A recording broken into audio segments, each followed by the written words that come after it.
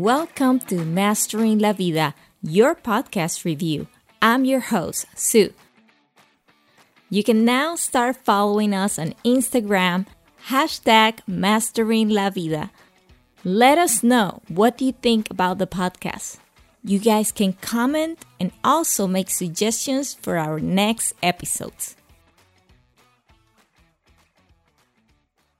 Welcome to this 5th episode of Mastering La Vida. I want to thank all the new listeners who are joining me from all over the world. We have new listeners from the United States, Panama, Mexico, Peru, Colombia, Venezuela, Poland, Russia, Italy, India, and Australia. If I'm missing anyone, let me know.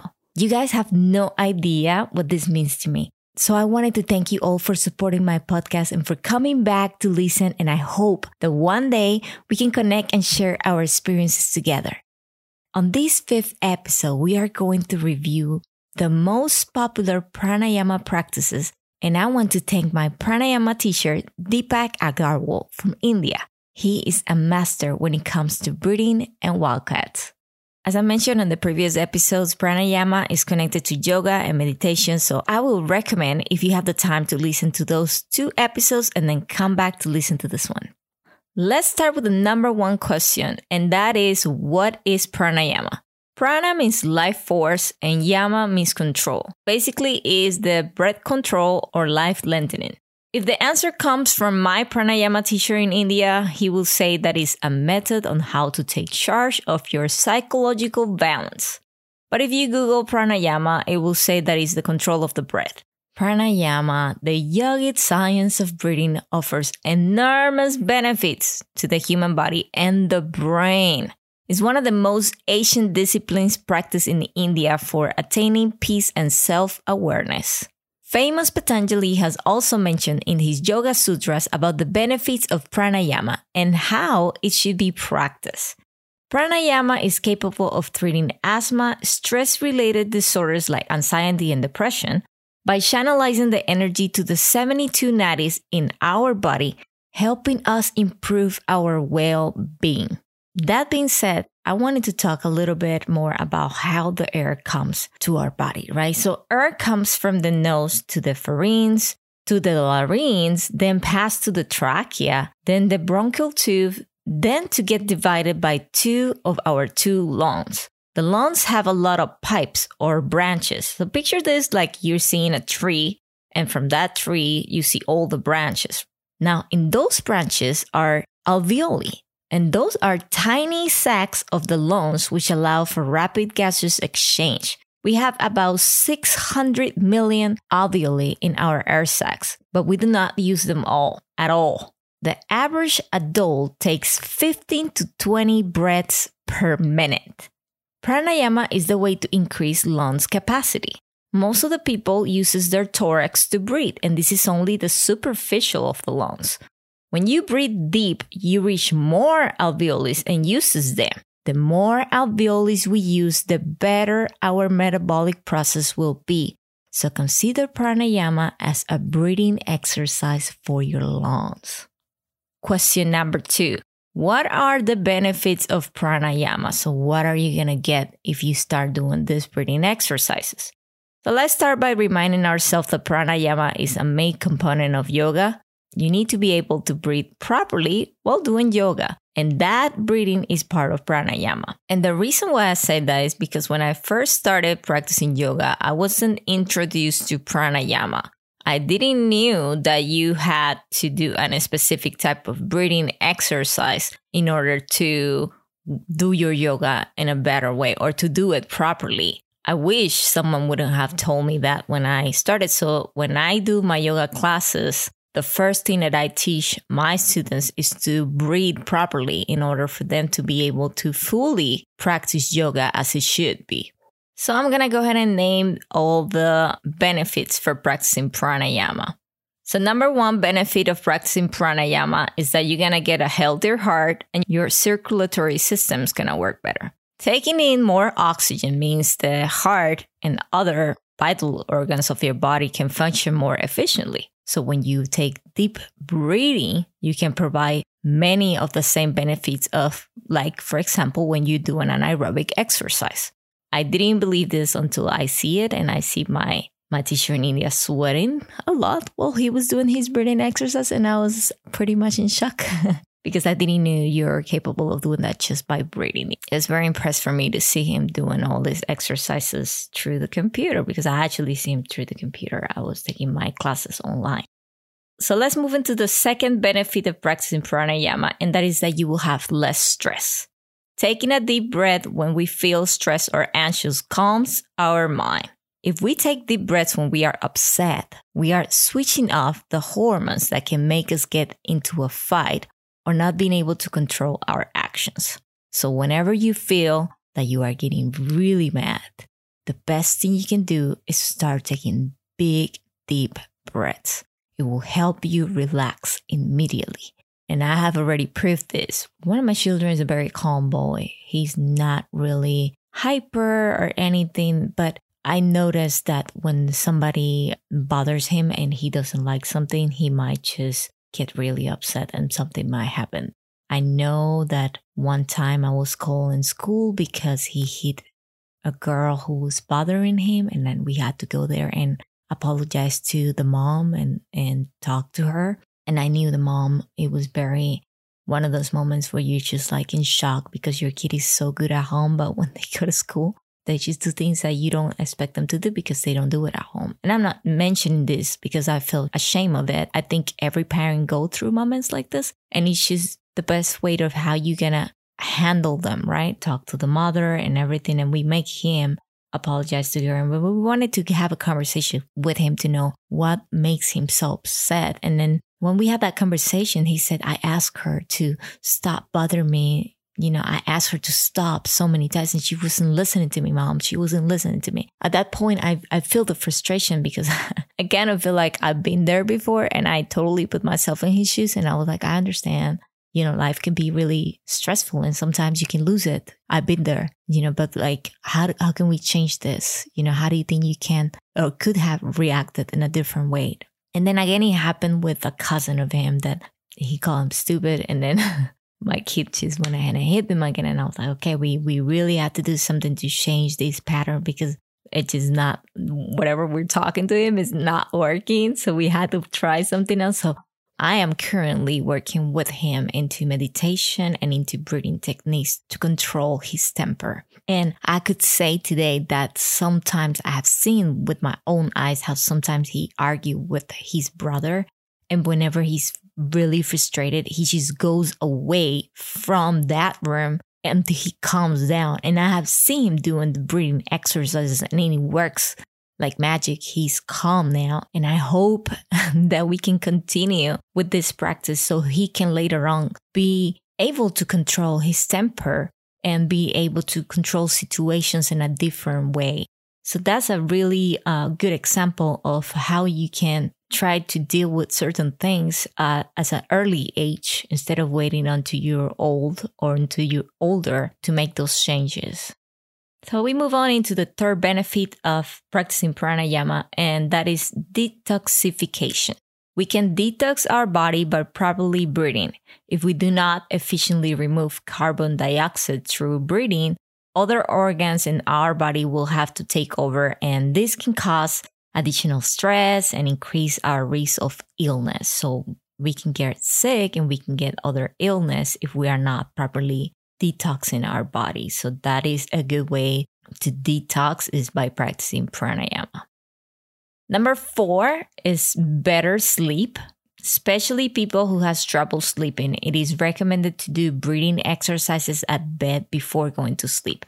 I do not have problems to sleep, but I do practice breathing exercises while I'm doing my meditation to sleep. And usually my meditation to sleep, it's 10 minutes. It's not longer than that while I'm already out. I don't suffer or I have not experienced any sleeping problems, but I will say once you start doing your breathing exercise when you're in bed, you feel more relaxed. You feel like, okay, now I'm ready to sleep. So I think it's definitely, if you do have problems sleeping, you should definitely give this a try.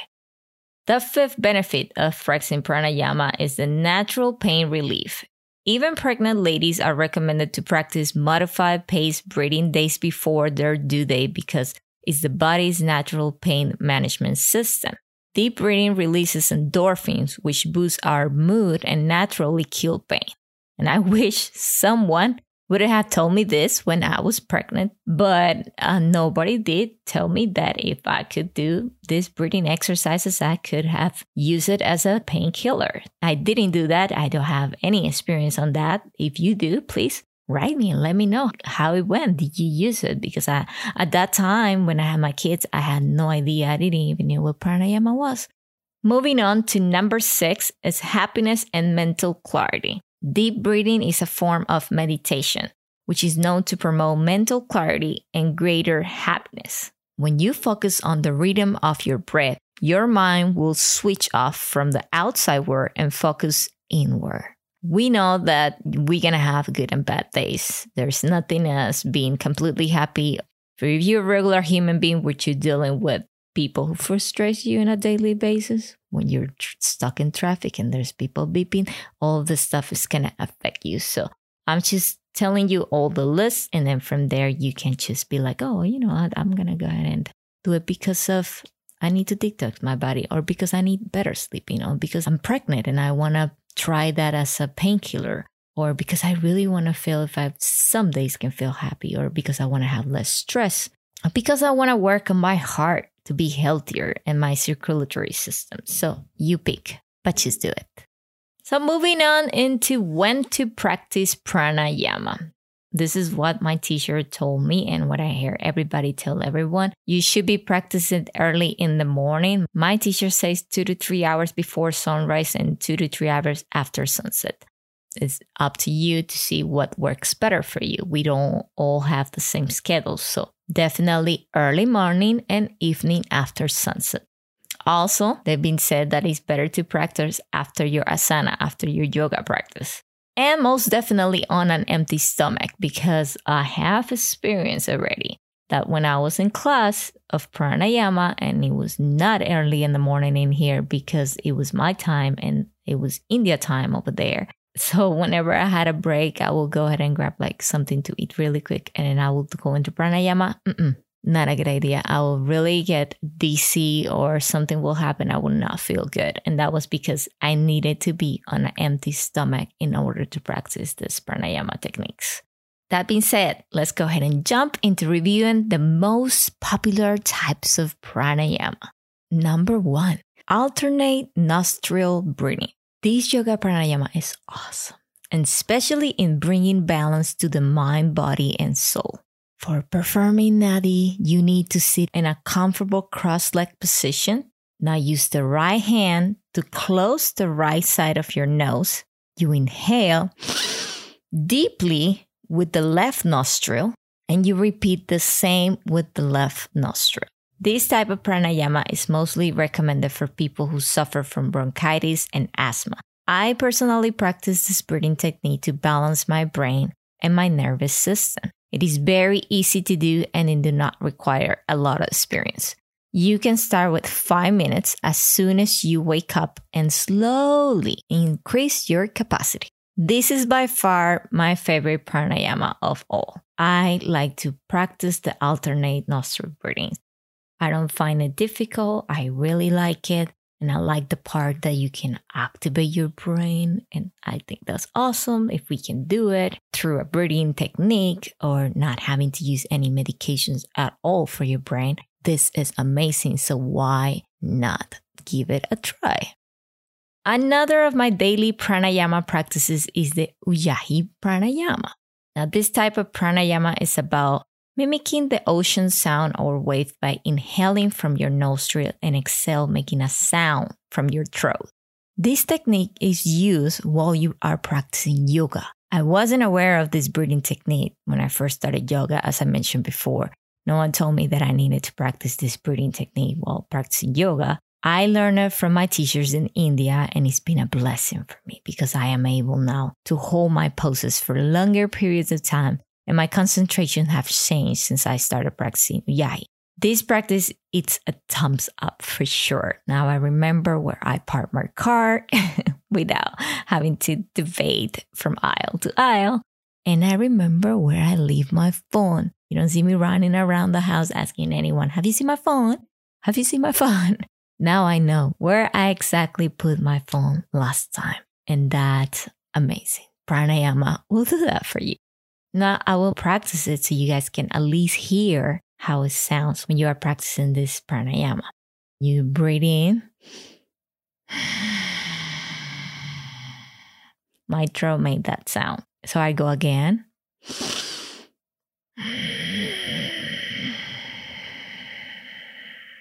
I'm not sure if that exactly sounds like an ocean sound or wave, but that is my version of it, and it really works okay for me. So moving on to the third pranayama, and that is Kapalbhati pranayama, another favorite, also known as fire breath. This type of pranayama is related to deep inhalation and forceful exhalations of air in a sitting position. Air from the lungs is exhaled forcefully, but inhalation is done involuntarily, like a pumping effect. So it is for improving alertness and concentration. It also strengthens abdominal muscles and helps to burn calories. Yes, it is considered to be very good for the digestion system, especially improving the strength and function of the pancreas. This pranayama exercise helps control diabetes when practiced regularly. That means you need to do it every day if you suffer from diabetes. I did a whole presentation of this pranayama exercise back in June when I was attending yoga school, and we talked about how diabetes affected more than 400 million people globally. This technique was very difficult at the beginning for me, but I have made progress since I started. I do not longer get dizzy or lightheaded when I'm practicing this technique. I will give it a try, and if it makes you get a headache or if you're not feeling yourself, I will stop and then start again. But you need to keep practicing in order to make it work and for you not to feel dizzy or get lightheaded. And as I said, remember to practice these exercises on an empty stomach, and it's preferred to be early in the morning or late at night when your food has already digested.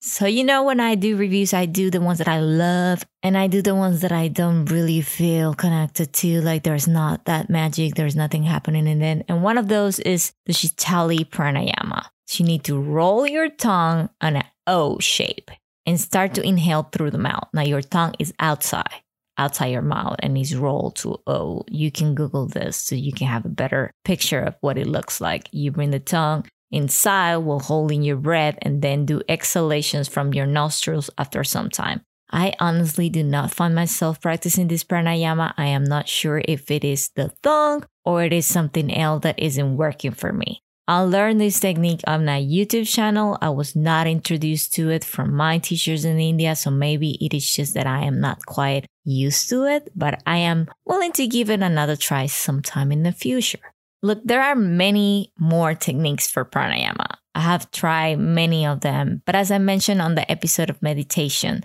the only way to find out which ones will be best for you is by you giving them a try.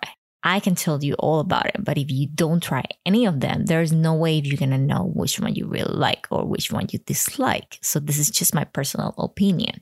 Some of these pranayamas are not recommended for individuals with high or low blood pressure. So you really need to pay attention to which type of pranayama you're practicing if it is good for you. People with heart disease, hernia, gastric ulcer, epilepsy, vertigo, migraine headaches, significant nose bleeding, glaucoma, history of stroke, and for anyone who has undergone recent abdominal surgery or pregnancy. So before you decide to give any of these breathing practices a chance, make sure you are healthy. And if in doubt, please consult your doctors to make sure that it is okay for you to do any of this. Because if you're not a healthy person and you've decided to give any of these pranayamas a try and you didn't consult it and you didn't do your research before you started, you might get problems. So make sure you're on the safe side and ask your doctor if it's okay if you practice any of this pranayama or breathing exercises, as they call it here in the United States.